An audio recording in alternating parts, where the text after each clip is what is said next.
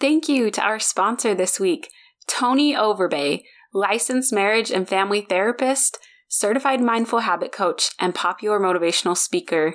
I love the Virtual Couch podcast. I've said it 100 times and I'll say it again. I love the Virtual Couch, and I'm especially excited about Tony's new magnetic marriage course. Go make sure you check out all of the incredible work he does, especially that new marriage course over at tonyoverbay.com. You won't regret it. Welcome to I See You, a podcast where we advocate that compassion and connection save lives. They also make life pretty cool. I'm your host, Julie Lee. I see you.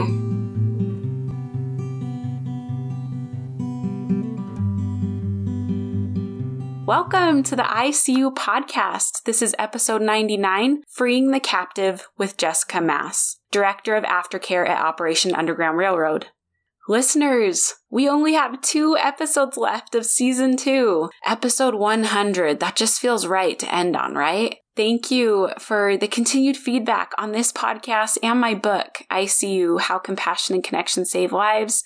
You can find it on Amazon. It never gets old. I have to tell you, it never gets old hearing how one person has been impacted by something I've written or said. So thank you for those that have given me that feedback. It truly is fuel for me. As much as I like to not need too much validation, man, I sure appreciate hearing how it's impacted a single life. It brings me so much joy.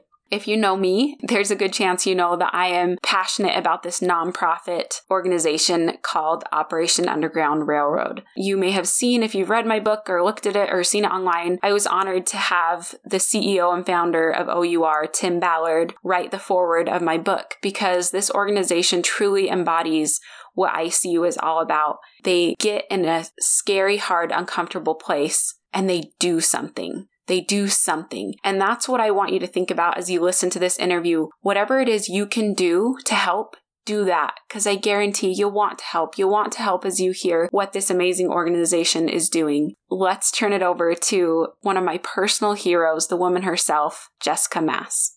Okay, Jessica, if someone's just hearing about Operation Underground Railroad for the first time, can you explain to them what it is? What's OUR? Yes. OUR was started by Tim Ballard, and he worked for Homeland Security for many years before starting OUR. And he ended up having a case where it was complicated with him being able to help rescue this child and work for the government. And so because of this one child, he left the government and started Operation Underground Railroad with the idea that governments and nonprofits could work together in order to really be able to help save more children. And the vision of that was really with the idea of how can we all work together in unity for the good of other people, and having that be the passion of the foundation of OUR has really led into all these other different avenues that we have been able to support survivors and help in different governments and rescuing children. The beauty of that has been that from one person's dream and one person's vision and passion, there's been so many children and adults that have been rescued from human trafficking, that are having aftercare, that are living in freedom. But it took really Tim saying, I'm willing to follow what I feel like is right, and I'm willing to do the hard work in order to start a nonprofit, which is not an easy task. And he might say that, I've heard him say a few times that if he would have known what it would mean to start a nonprofit, that would be a hard decision to walk into. And so I think sometimes in life in general, it's good that we don't know in the beginning what it's going to look like, the personal pain, the victories, and the deepest, darkest moments. And so we are just so grateful that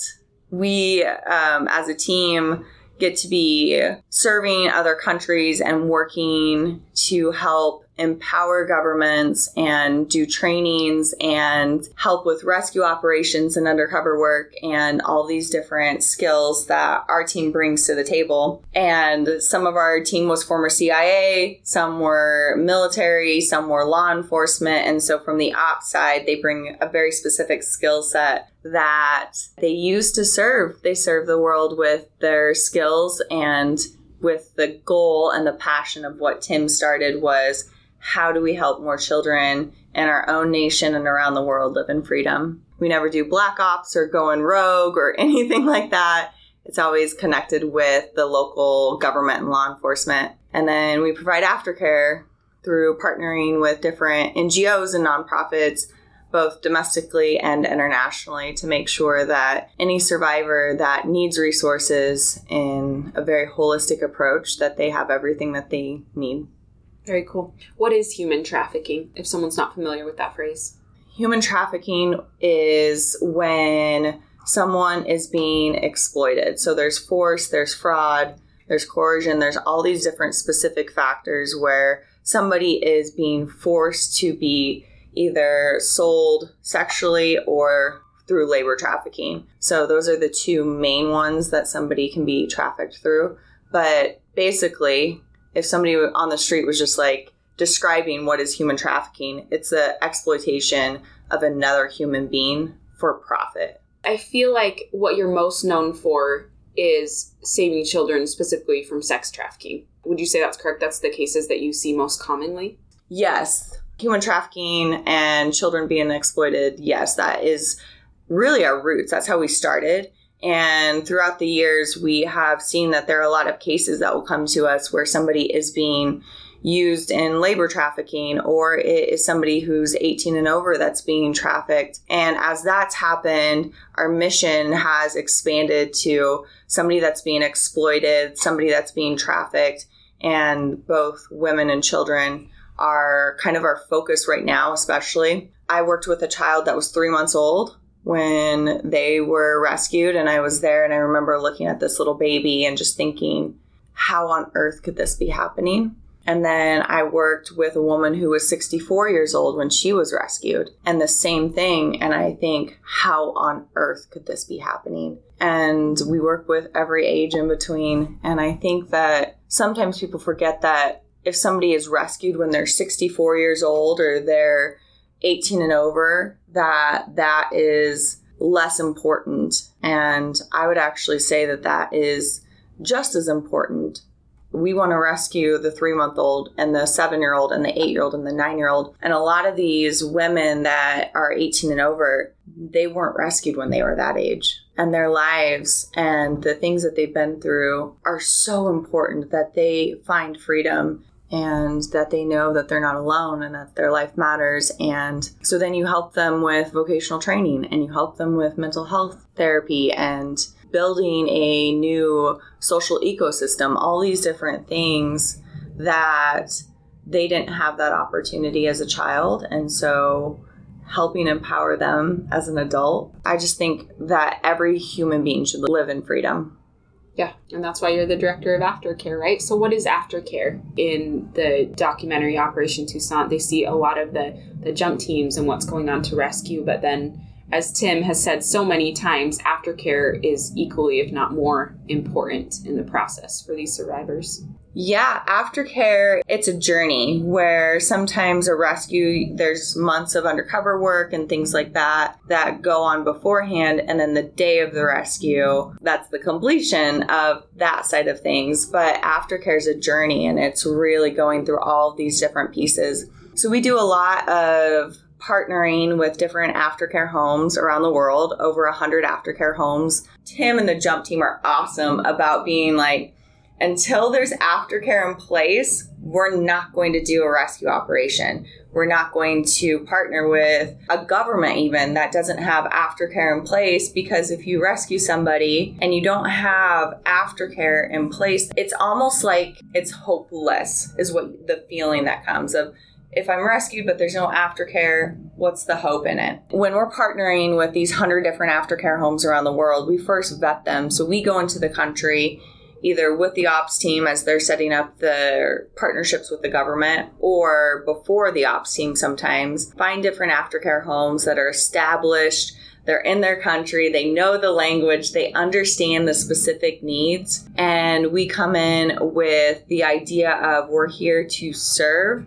We're not here to tell you how to do things better. It's like with any relationship, as you build trust and vulnerability and all these different things, then you invite each other into the space to speak into each other's lives. And so as we're building these relationships with aftercare homes, we are invited to help build the quality of care in aftercare homes. And so that could mean things like they need a 15-passenger van so that they can do community outings, or they can take girls or boys to therapy, or all these different needs that a 15-passenger van provides the means to do. Or we have remodeled aftercare homes. We've built aftercare homes.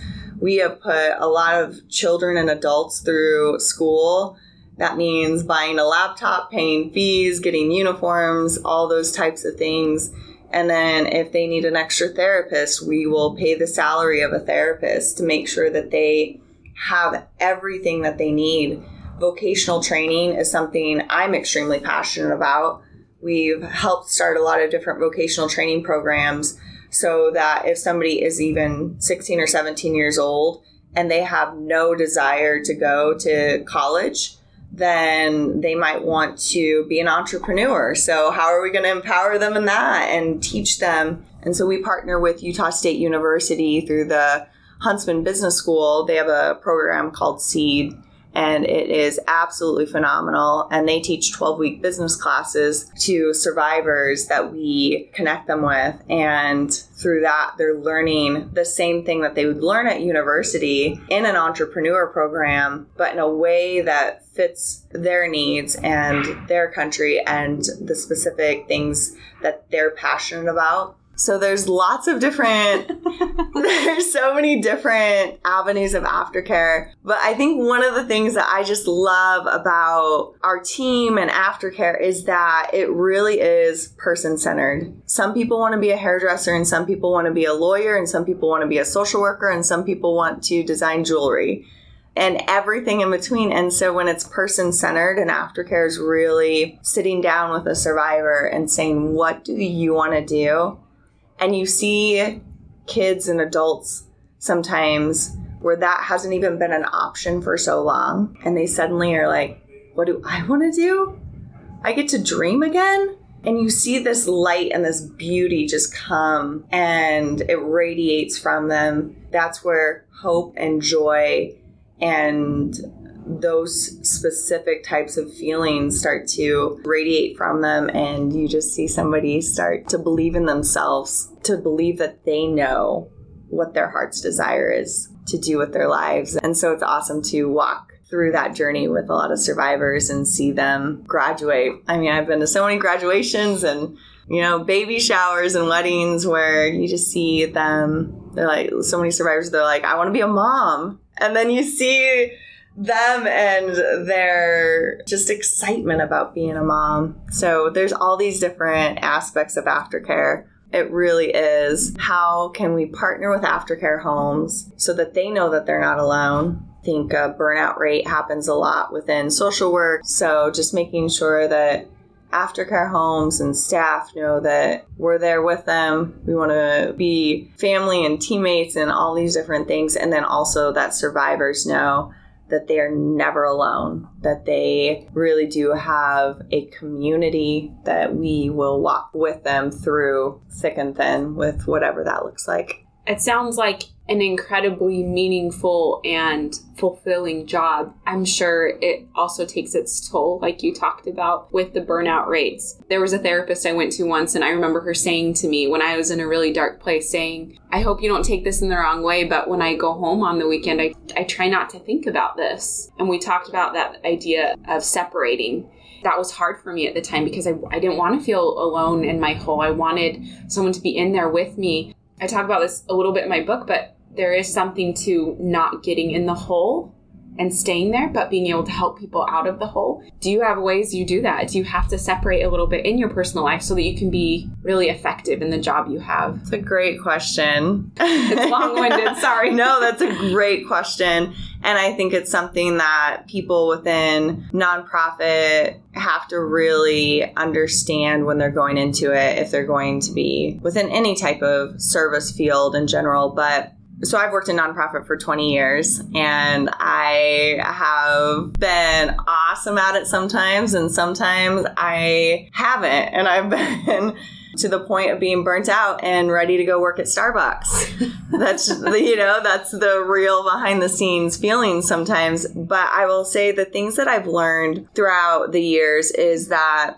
if I can be fully present no matter where I am, then one, the person that I'm with knows I care about them and I'm here with them. My mind's not thinking about something else. And then if I am talking with a survivor or I'm, in one of the 20 plus countries that we work in, then I'm fully there. And I feel like that's really helped me just to figure out how to be fully present no matter where I am. And when I catch myself with friends at dinner and I'm thinking about Africa or South America or the Middle East or wherever it is, I have to be accountable to myself and say, one, Jessica, you're important. I think that's something too I've learned throughout the years is you have to love yourself as much as you love serving. Sometimes people get in this mentality of if you don't love yourself, then you're a better servant to the world. Right.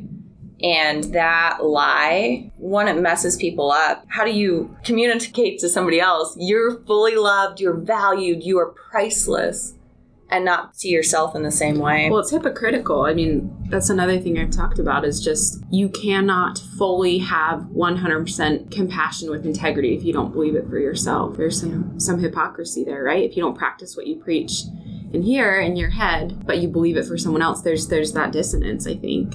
Yeah.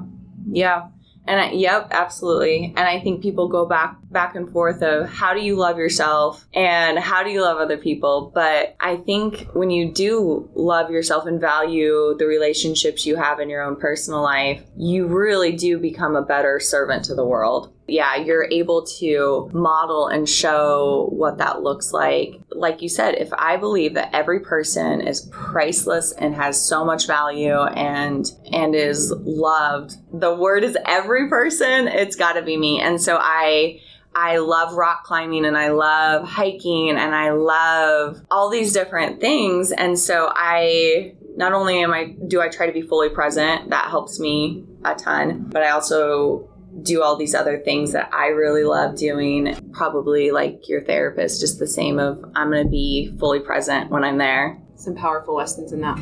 I talk about this phrase, I see you, a lot. It's obviously the name of the podcast, name of the book. What does I see you mean to you as you work with these survivors? That phrase, I see you. Julie, first of all, that's such a beautiful phrase. I am so grateful for everything you're doing and the people that you are empowering with that phrase and that mentality and the vulnerability that you show up with in the same way to let people see you. It's beautiful. I think with survivors, the phrase, I see you, is something that when they really embrace that mentality, it is life transforming. They've been used in ways where it's not about seeing someone for who they are, it's about a dollar sign. And when it's, I see you, and you are valuable, and you are the most incredible person. I think everybody should feel like they are the most incredible person.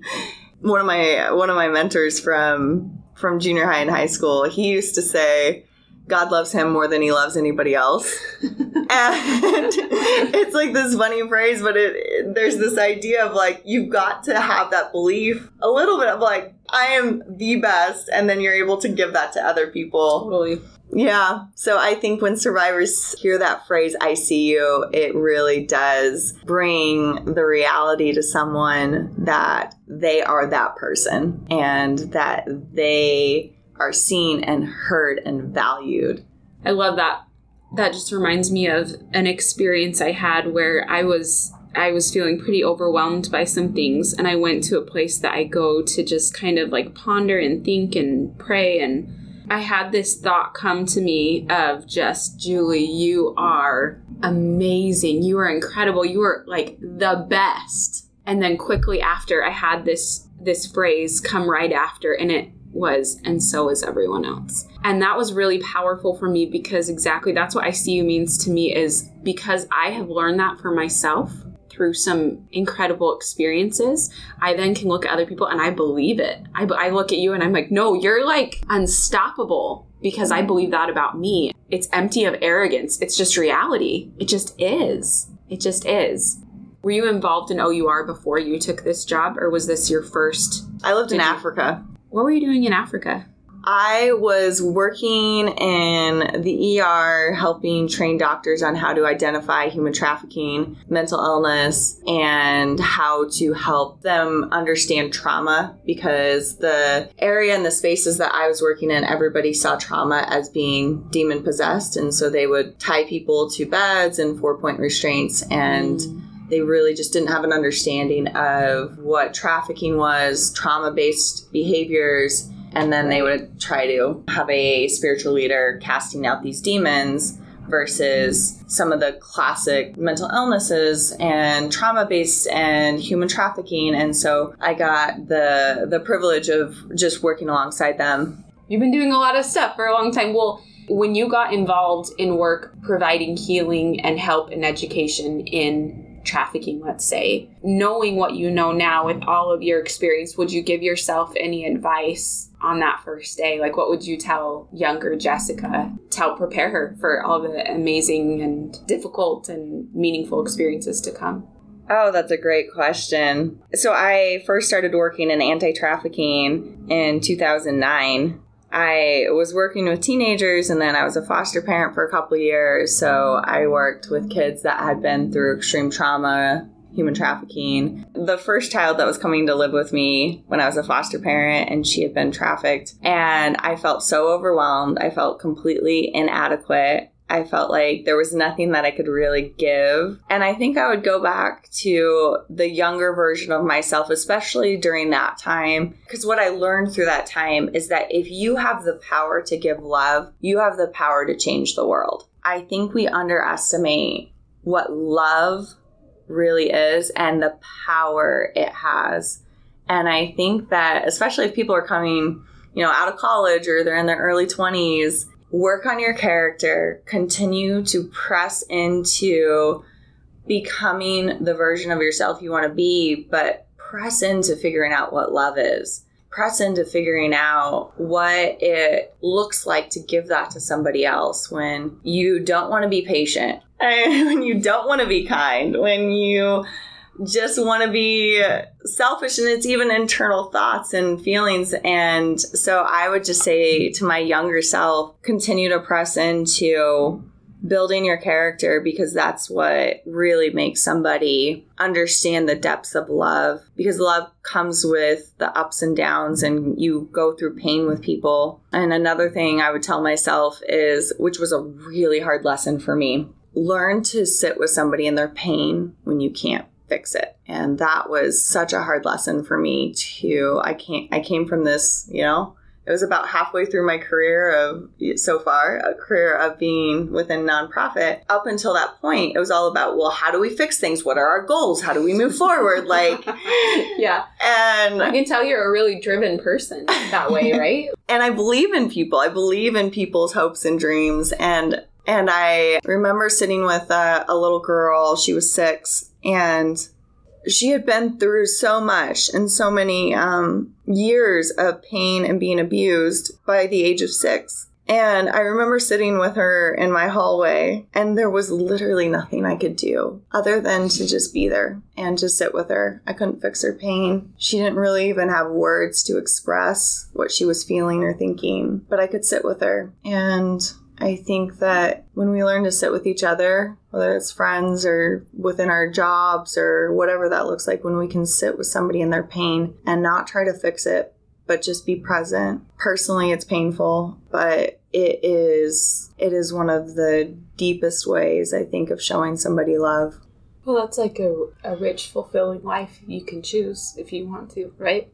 Mm-hmm. Maybe surface level, it doesn't look as easy because it's not, but that's the kind of life I want. I don't want easy. I want meaningful and honest. I love that about you. If this is someone's first time hearing about Operation Underground Railroad, and what can people do to help? Because there's going to be people that really want to help. People hear about the OUR story. I mean, I told you the first time my husband and I were introduced to Operation Underground Railroad, it was, I think, more in the beginning of when it started, and my husband had heard Tim Ballard. I talk about him a little bit in my book, and he wrote the foreword. He came and spoke where my husband was. I don't know if he was working there or what, and my husband just came and sat on the couch, and he shook and cried because it does impact people. They watch Operation Tucson, and something in them is like, I gotta do something. Yeah. What can people do to help? Yeah. First of all, I love it when people hear something and they know that they can have an impact. And I think that in order for more children to be free from human trafficking, we do need everybody. And everybody does have a specific way that they can help. And I love it when Tim says people will know what they can do before we would know what they can do. Because everybody comes with different talents and skills. We have people that teach survivors how to make bracelets and how to be in fashion design. Those are not skills that I have in any way, shape, or form. And so somebody that can come in and say, I can teach this. Or somebody that says, I'm going to do a fundraiser, or I'm going to have a showing of one of OUR's documentaries, or I'm a dentist and I can provide dental care at no cost for survivors. We just heard the coolest story a few days ago about this little kid who heard that there were other little kids that weren't being treated well. And so she was making these little string bracelets, and she had sold 2. And I'm not quite sure exactly what the math is as far as if they were 22 cents a piece or it was supposed to be 50 cents and somebody didn't have an extra one, or 25 cents. But she raised 44 cents. And she was so excited to give it to OUR because she knew that that money was going to go and help other kids be free. There's so many different ways to get involved. You can sign up on our website and become a volunteer, and then you get a monthly email about different ways to volunteer. If you own a business, you could say, I want to provide jobs for survivors. If you want to do a fundraiser, all these different things. We also have a 1-hour training that's free on our website that somebody can go on and just become educated. And I think once you become educated, you naturally just start talking about whatever you're learning about. And so then you might be educating one person who then talks to another person who finds out that their neighbor is being trafficked, and now that child has somebody that's intervening for them. So I think there's so many different ways to get involved. A few of the things that sometimes people don't think of that I personally love is you can become a therapeutic foster parent and be a foster parent for a child that's been through severe neglect, abuse, and trafficking. You can become a CASA, which is a court-appointed person for somebody who is within the foster care system or within DCFS, and really represent them. Your only job is to speak for that child. And a lot of times there are situations where a child hasn't disclosed that they have been through certain things, and that CASA is the person that they feel confident and comfortable with because they know CASA is representing them in court and they will fight for that child. So I think there's things like that too, where people don't necessarily think about how they can really have an impact, help change somebody's world. And we have that mutual friend where I was first connected with you, Liz Lemon Swindle, who's really embodied that, right? She's like, I can't, she's a little bit older, she would say, and she's like, I can't go be on a jump team, but what can I do? And she's used her artist skills to help paint and do beautiful things that way. Liz is amazing. She is amazing. And you can go back and listen to her episode because she didn't want to talk about herself and all the incredible things she did. She wanted to get on the podcast and talk about OUR, which is also another way that she's used her voice and her position to help. Thank you for letting me be here today and interviewing you and talking about these special things. I appreciate it. Thank you for having me. This has been fabulous, and thank you for just letting me get to know you a little bit more. Gosh, I hope the feeling in that office with Jessica that I felt at OUR somehow has transferred at least a little bit through this audio. She is the real deal. This organization is the real deal. Go to OURrescue.org and find out how you can help. Thank you again to our incredible sponsor, a great friend and mentor of mine, Tony Overbay. I've had the pleasure of being on his podcast twice, The Virtual Couch, which I never thought would happen. I wish you could have been there the day that I started jumping up and down and screaming the first time Tony reached out to me to be on his podcast, because I am a mega fan of this guy and everything he does. Go check out his new parenting course, The Magnetic Marriage, and his overcoming pornography program called The Path Back Recovery, all at tonyoverbay.com. Friends, if you can leave a review on the podcast, and especially if you can share it with a friend, let's spread the message of Operation Underground Railroad. I don't really care if people know who I am or if they know my name, but I really, really care that they know about this organization. I can't think of a greater honor than teaching someone about how they can help to save children's lives. You can contact me and find out more about my book and this podcast all at my website, julieleespeaks.com. For our final episode of Season 2 on the ICU podcast, you will be hearing from just me, the Season 2 finale. I can't wait. Until then, my name is Julie Lee, and I see you. Okay, podcast listeners, I never do this, but I'm recording something real quick after the podcast that I'm splicing in here just because my audiobook just came out. We've been waiting for Audible and things have been backed up a little bit because of COVID. And I've had several different people reach out to me saying, hey, I'm not much of a reader, but I love to listen to things. And so I'm so excited to say that my audiobook is up on Amazon. You can go listen to it on Audible. And what's cool is they actually put an Audible sample for free that you can listen to. And I listened to it and they actually have me read the entire foreword by Tim Ballard of ICU. And so that's kind of fun. You can go listen to the foreword for free, see what that's about, and then purchase the audiobook if you so wish. Thanks for letting me nudge my way in here again. I see you for reals. Bye.